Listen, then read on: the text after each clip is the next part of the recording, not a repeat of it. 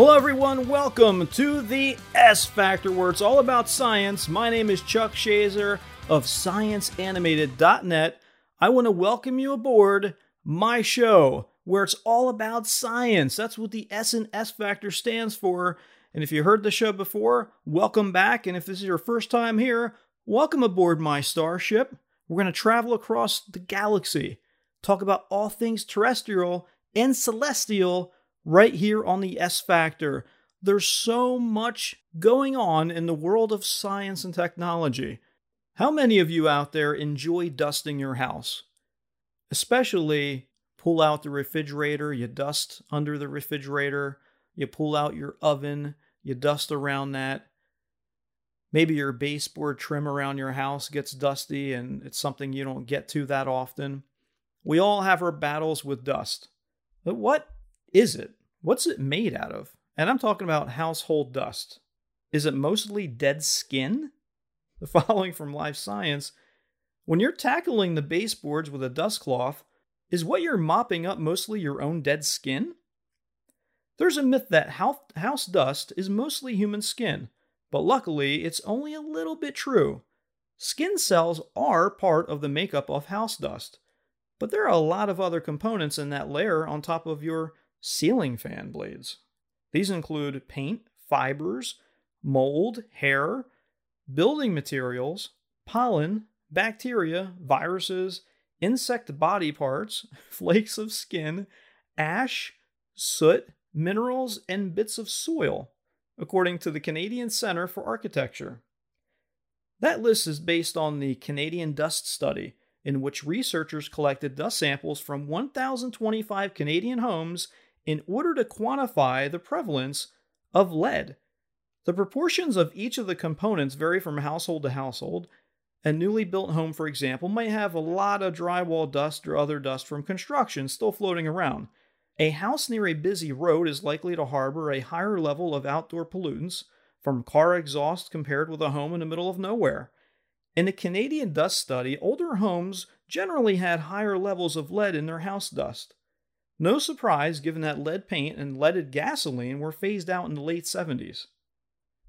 The commonly cited number that 70% or 80% of house dust is human skin is likely not true for most houses, however. According to a 2009 study of house dust in the U.S. Midwest, 60% of components of the dust came from indoors, and 40% came from dirt and other materials tracked in from outside. That indoor 60% included everything from organic fibers to building materials, not just shed skin. And think about this, folks. We do shed our skin very, very frequently. I remember when I was going to college in Philadelphia, I had a professor that, I was in an animation class, and he was talking about how when you recreate a character, a 3D modeled character in this particular case, how you want to mimic the human body.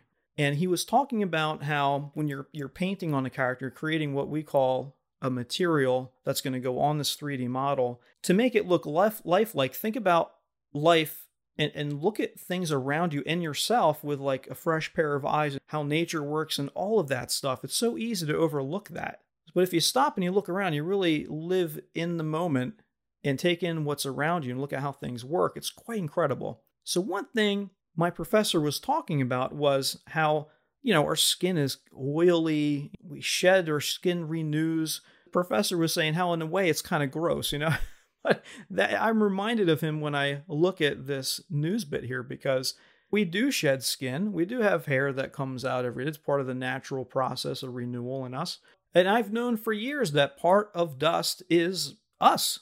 Now, people do drop a lot of skin cells as they go about their business. According to the American Chemical Society, the average adult loses about 500 million skin cells each day. And that equals about 0.001 to 0.003 ounces of skin flakes an hour. In fact, according to Mary Roach's Packing for Mars, part of the preparations in the 1960s to send humans to the moon involved having test subjects avoid bathing for 2 weeks to simulate potential problems that might result from the accumulation of skin and oils inside a tiny space capsule. Now, Commander Frank Borman of the Gemini 7 mission and a 14-day practice orbit for the moon mission did a report a buildup of skin cells on his scalp, but his crewmate astronaut Jill Lavelle told Roach that there were no problems with floating zero-G skin cells in the craft. Not all dead skin flakes slow off into your home's floors, however. Many bits run down the drain when you take a bath or shower, and others are contained by clothing and end up rinsed out in the washing machine. It may not be such a bad thing to have a light dusting of discarded skin in your home. Now, it says one 2011 study found that higher levels of cholesterol and squalene, that's oils found in dead skin, in dust were associated with lower levels of ozone indoors. Ozone is a pollutant that can cause lung irritation. Now, ozone reacts with oils like squalene and cholesterol, though, and a 2011 study found that squalene and dust can reduce indoor ozone by 2 and 15%. Now, what do you think about that? Now you know a little bit more about that dust that's in your house. Now, if you live in New Jersey, where I do, you know to watch out for these little critters, these ticks. Of course, you can get Lyme's disease. I have a family member that went through that. Not a fun experience. So just something to think about. And not just here in New Jersey, other states as well. If you're listening to me in some other state, you might want to pay attention to this as well, because these little critters can be quite dangerous. So there's a tick out there that can make you allergic to meat, and it's spreading. Now, Christina Carlson didn't think much about the tick she pulled off her torso while she was hiking in the mountains of North Carolina in September 2020. But back home in Mississippi a month later, Carlson complained to her doctor of achy joints and a bloated feeling in her stomach. Her doctor ruled out rheumatoid arthritis, and a blood test didn't turn up anything definitive. Then Carlson started having eye infections. In February 2021, she suddenly formed a strange rash around her face. An urgent care facility doctor treated her for shingles, but the rash didn't get any better. When she returned to her doctor's office, a nurse practitioner asked, "Do you remember having a tick bite?" This led to another blood test that revealed antibodies associated with alpha-gal, a sugar found in the meat and fat of non-primate animals. Alpha-gal syndrome, AGS, is an allergic reaction that can arise after someone is bitten by a Lone Star tick. Now, it's named the Lone Star tick for the white dot on the back of adult females. The ticks are historically located in the south central and southeastern U.S. They transmit the alpha-gal molecule from mammals they fed on to people they bite. Now, the ticks are being found in New Jersey, in New York State's Long Island, with sporadic reports further north along the eastern seaboard and in parts of the Midwest. The spread is prompting researchers to consider the potential long-term complications of AGS and to further verify the cause of the allergy using genetically modified meat. Now, normally when a person eats meat from non-primate animals, such as cows and pigs, their body does not react to alpha-gal. But when a tick bite introduces the molecule, the immune system recognizes it as an invader and produces antibodies known as immunoglobulin.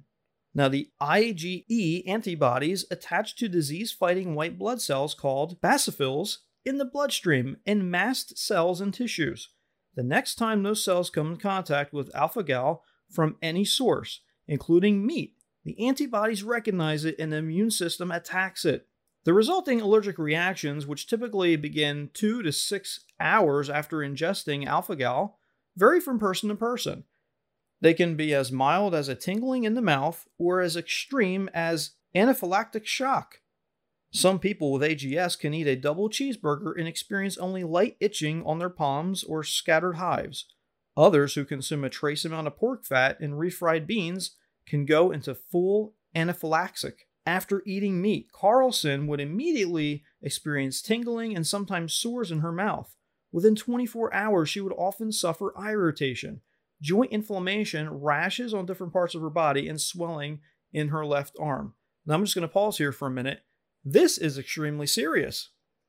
Now, I always tell my wife, we have our son outside, always check him for ticks. If you don't know this, I'm just going to give you a quick little a lesson on how ticks get on you, how this happens. I mean, if you have grass that isn't even really that high, now ticks know what they're doing. They will sit atop a grass blade, or they will sit on a leaf on a tree. They will drop down, hoping to land on a mammal so they can suck your blood and survive. The problem is you could just be outside and walking in your lawn, or you can be at a park somewhere and they're just sitting on the tip of a grass blade, and they'll get on your shoe. Let's say they will crawl over the tongue of your sneaker, go on your sock, start crawling up your leg. Sometimes they walk so slow you might not even realize it. Just as a precautionary measure, make sure when you're done outside this summer, just check yourself over, check your children, pets. Make sure you don't have any of these critters on you, because could you imagine if you are a meat eater, which I'm sure I have many meat eaters out there listening to my show right now, imagine not having the ability to eat meat anymore because this tick bit you. Important to check yourself for ticks. Now, there is currently no treatment or antidote for AGS itself. Now, people with the condition have to try their best to avoid any triggering foods. Eliminating mammalian meat and other products typically allows the symptoms to clear.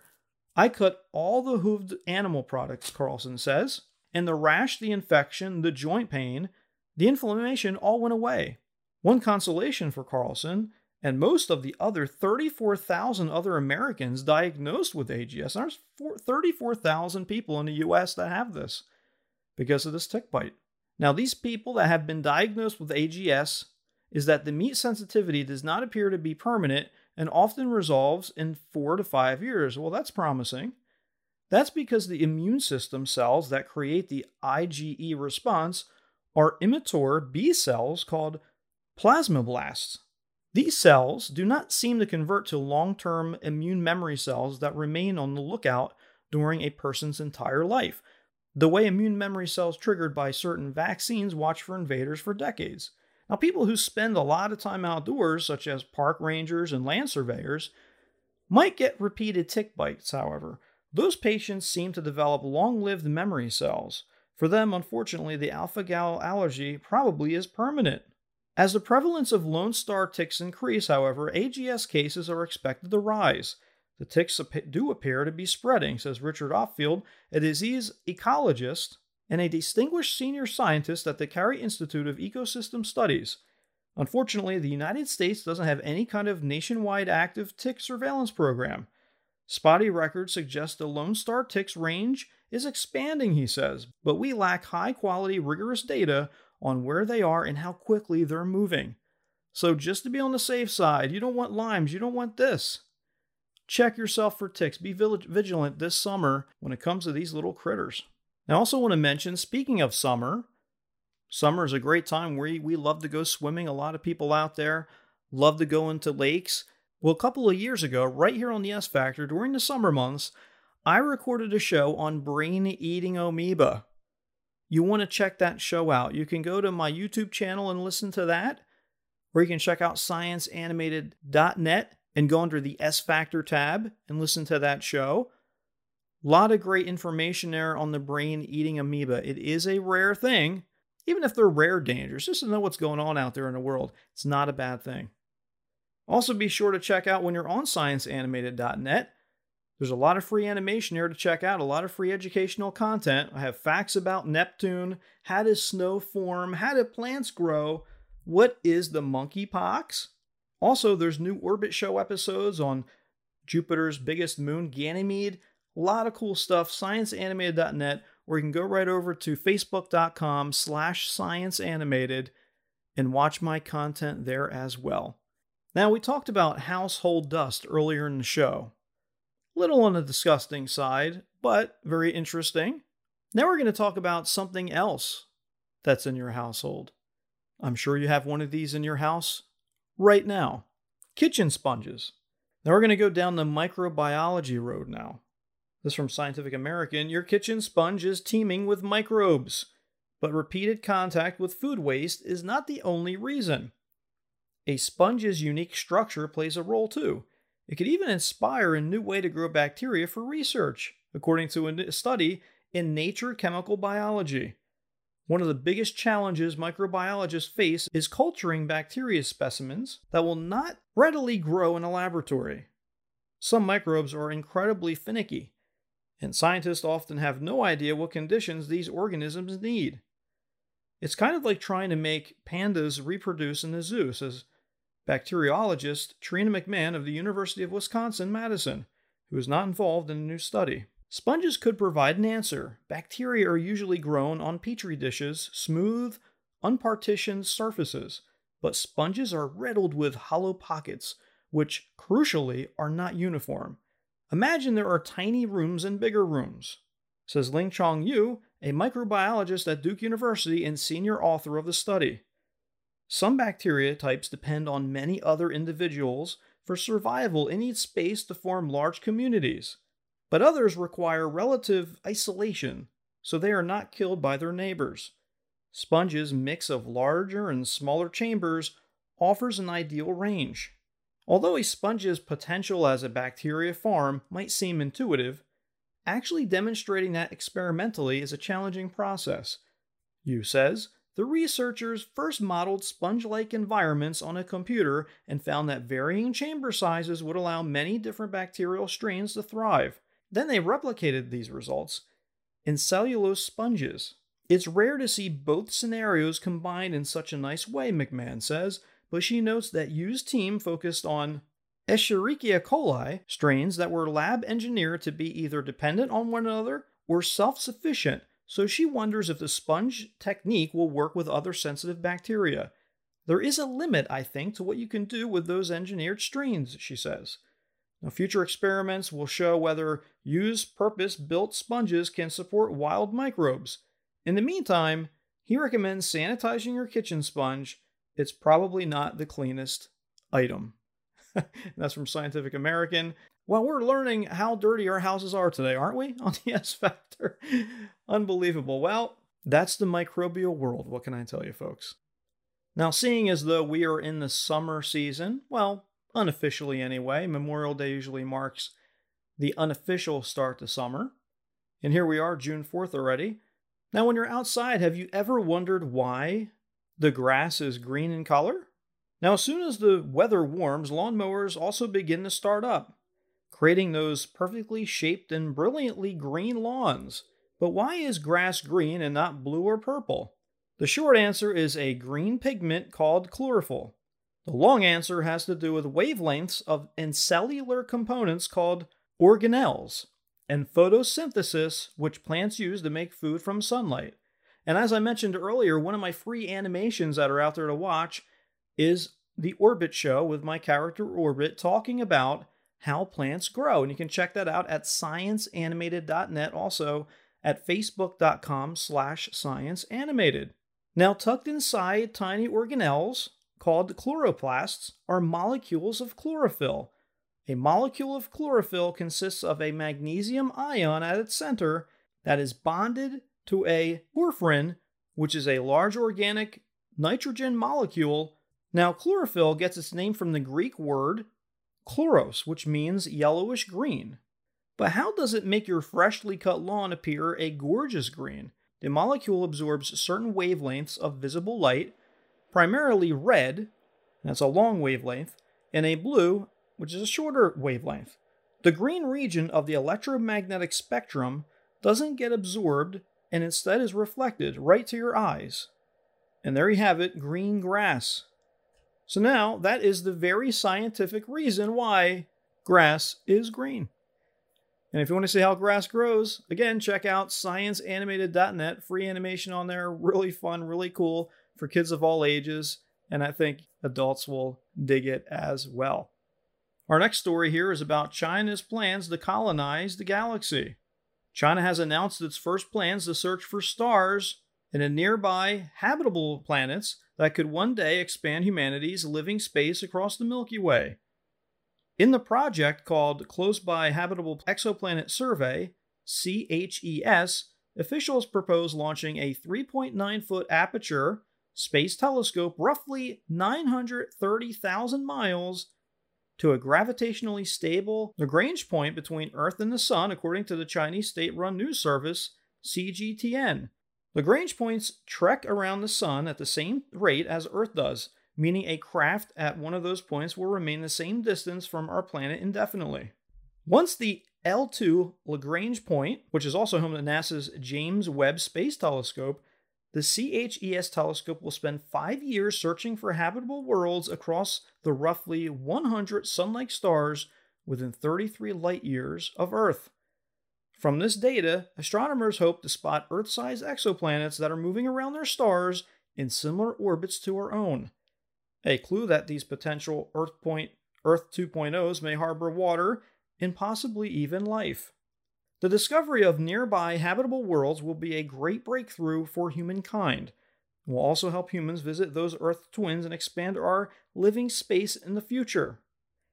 An astronomer at the Chinese Academy of Sciences and the principal investigator of the CHES mission says that they hope to find roughly 50 Earth-like or super-Earth exoplanets in their research. Now, according to NASA's exoplanet catalog, 3,854 of the 5,030 known exoplanets have been discovered by a technique known as the transit method, which was first used in 1999 to discover the planet HD 209458b. The transit method works by training a telescope's sights towards the galactic center and watching for the telltale flickering of starlight as planets pass in front of the host star. So far, it has been used by NASA's Kepler Space Telescope, its Transiting Exoplanet Survey satellite, TESS, and the European Space Agency's ESA Characterizing Exoplanet Satellite to spot and study exoplanets. Now, it's really powerful when the world governments either work together to learn more about space or individually launch their own telescopes. That James Webb Space Telescope is going to discover a lot. It's out there in space. We're not talking about terrestrial telescope. These are in space, far from us, hundreds of thousands of miles away they'll be. They're going to capture things that we cannot see from down here. Absolutely incredible. And of course, Professor Stephen Hawking talked about us as a human civilization going out into the Milky Way and beyond, becoming an interplanetary species to increase our odds of survival. We're only here in our own solar system. If we colonize the moon, if we colonize Mars, it's less of a chance that Homo sapiens will become extinct because there could be a cataclysmic event that wipes us out very easily. So, and obviously that can either happen with a war or something celestial happening. And people often argue about this. They say, why are we spending, and I've gotten emails, why are we spending this money? Why are we spending this time when we have things happening on Earth that need attention? And that's absolutely true. We need things. We need to take care of things here on Earth. Of course, this is our first home. We have to be good stewards of the planet, of course. However, as we're doing that, I think looking up to the stars, colonizing the solar system is a good thing. I want to know what you think about this. Email me, info@scienceanimated.net. If you want to talk about the previous story or any of the stories from today's show, send me an email, info@scienceanimated.net. I'd love to hear from you. Now, we spent a lot of time on terrestrial news today, and the last story was celestial news. Let's stay in space here. We came all the way up here. We may as well stay here a little bit longer, right? So this next story is about vision in space. And this is from NASA. Understanding the effects of microgravity on the human body is essential in enabling astronauts to travel through the harsh environment of space for months or even years. Significant changes to the body's skeletal and muscle systems have been studied for decades, and strategies to maintain physical fitness are being applied through various countermeasures, including vigorous exercise aboard the International Space Station. But scientists and researchers still have a lot to learn, including how time spent in space affects the eyes and the brain. And remember, we were just talking about how it is crucial for the survival of Homo sapiens, to colonize our solar system and then go further out. Elon Musk is a huge proponent of, SpaceX eventually taking people to Mars.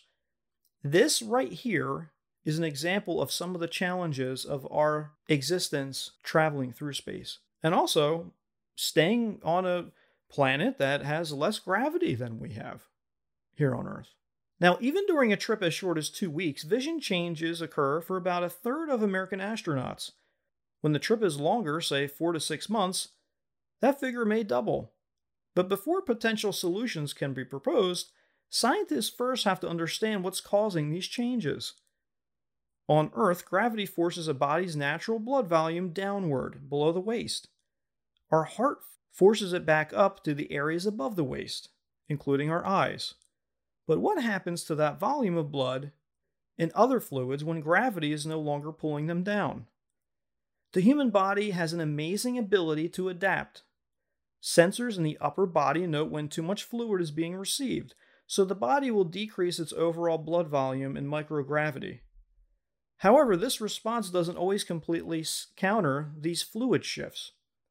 This can sometimes be seen in pictures or videos of astronauts aboard the space station.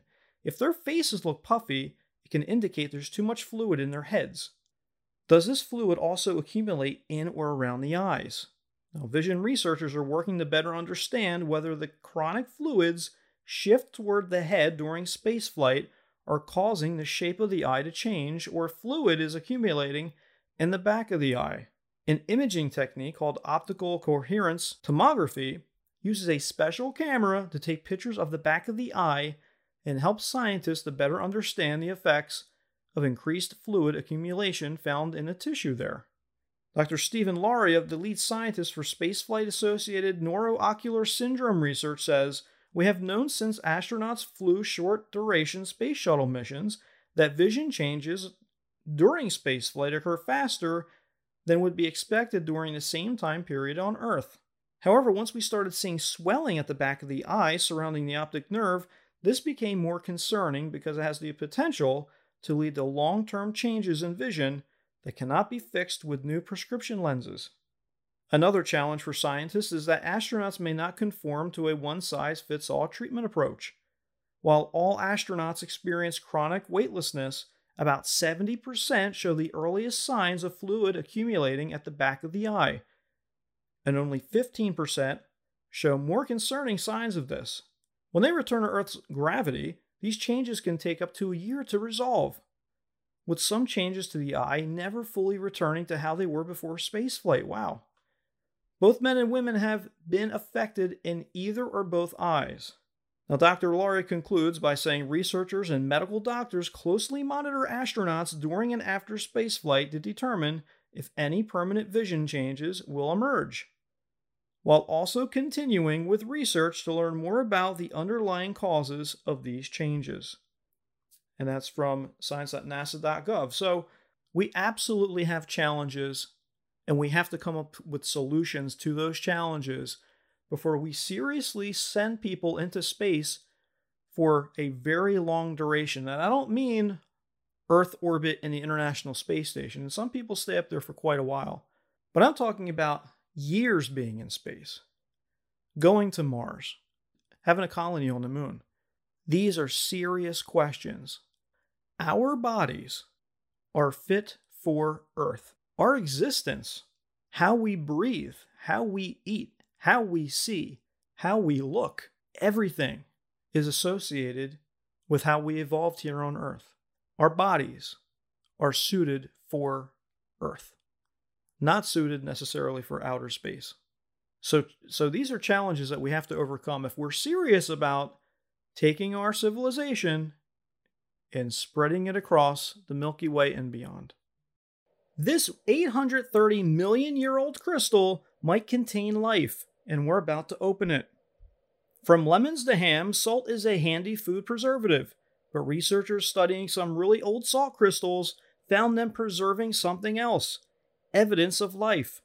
There are little cubes of original liquid from which the salt grew, and the surprise for us is that we also saw shapes that are consistent with what we would expect from microorganisms, says Kathy Benson, a geologist at West Virginia University. And it could still be surviving within that 830 million year old preserved microhabitat. The salt crystals that Benson and her team studied were originally found in Central Australia. Benson was part of the team that published these findings in the journal Geology. Although the idea that these microorganisms could still be alive is mind-boggling, Benson said the science backs it up. We know by studying life in modern extreme environments that there are organisms that are able to undergo like a survival mode, almost like a hibernation. They're still alive, but they slow down all of their biological activity, she said. Benson suspects that if there are in fact microorganisms in the crystal, they could be alive in a dormant state. Now, these crystals would need to be opened in order to confirm that this is in fact organic matter and that it is still alive. While cracking into the crystal might seem a bold choice, we're currently battling a global pandemic caused by microscopic viruses after all, Benson says, and she plans to open this up. And she says there is no need to worry. It does sound like a really bad B movie, but there is a lot of detailed work that's been going on for years trying to figure out how to do that in the safest way possible, she said. Now, Bonnie Baxter, a biologist at Westminster College in Salt Lake City, was not involved in the study but still offered some comforting words. An environmental organism that has never seen a human is not going to have the mechanism to get inside of us and cause disease, she said. So I personally, from a science perspective, have no fear of that. Baxter said these findings weren't just a major step in studying the origins of life on Earth, but also opened the door to finding life on other planets. And when we're thinking about Mars, we're talking about billions of years probably, since microbial life has been flourishing in the waters on that planet. And so we really need longer experiments and rocks that have been around longer on our planet to understand what could happen on Mars, Baxter said. And maybe, just maybe, they could move us another step closer to finding evidence of aliens. How do you feel about that? Do you think we should bust this crystal open and look at these organisms that are 830 million years old? Yes, one of the researchers corrected it. It sounds like a bad B movie. Like, what could happen? I'm interested to know what you think. I'm always interested to know what you think. Email me, info@scienceanimated.net. Let me know what you think about this. And with that, I just want to say thank you for joining me today for the S Factor. It's always a pleasure to bring you the latest in science news.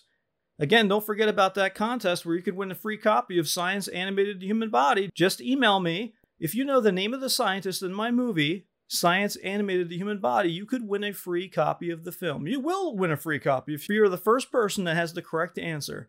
I'm looking forward to your emails. I want to thank you again for joining me today. You have been listening to the S Factor, where it's all about science, with your host, Chuck Shazer of ScienceAnimated.net. Don't forget to check out ScienceAnimated.net for free animations. You can support the show by purchasing Science Animated Human Body, and also there's a Support Us tab there as well. Just to let you know, I have been very active on social media lately. So if you go to facebook.com/scienceanimated, you'll see a lot of new content. I have had a flurry, hundreds of new people liking the page, and they're loving the content, which happens to be, science news bits. There's some games on there. And then, of course, some free educational content to view as well. So be sure to check that out. Facebook.com/ScienceAnimated, Twitter.com/ScienceAnimated, and I'm on TikTok @ScienceAnimated. Until next time, be safe and stay curious. This is Chuck Shazer with the S Factor, brought to you by ScienceAnimated.net. Take care, everybody.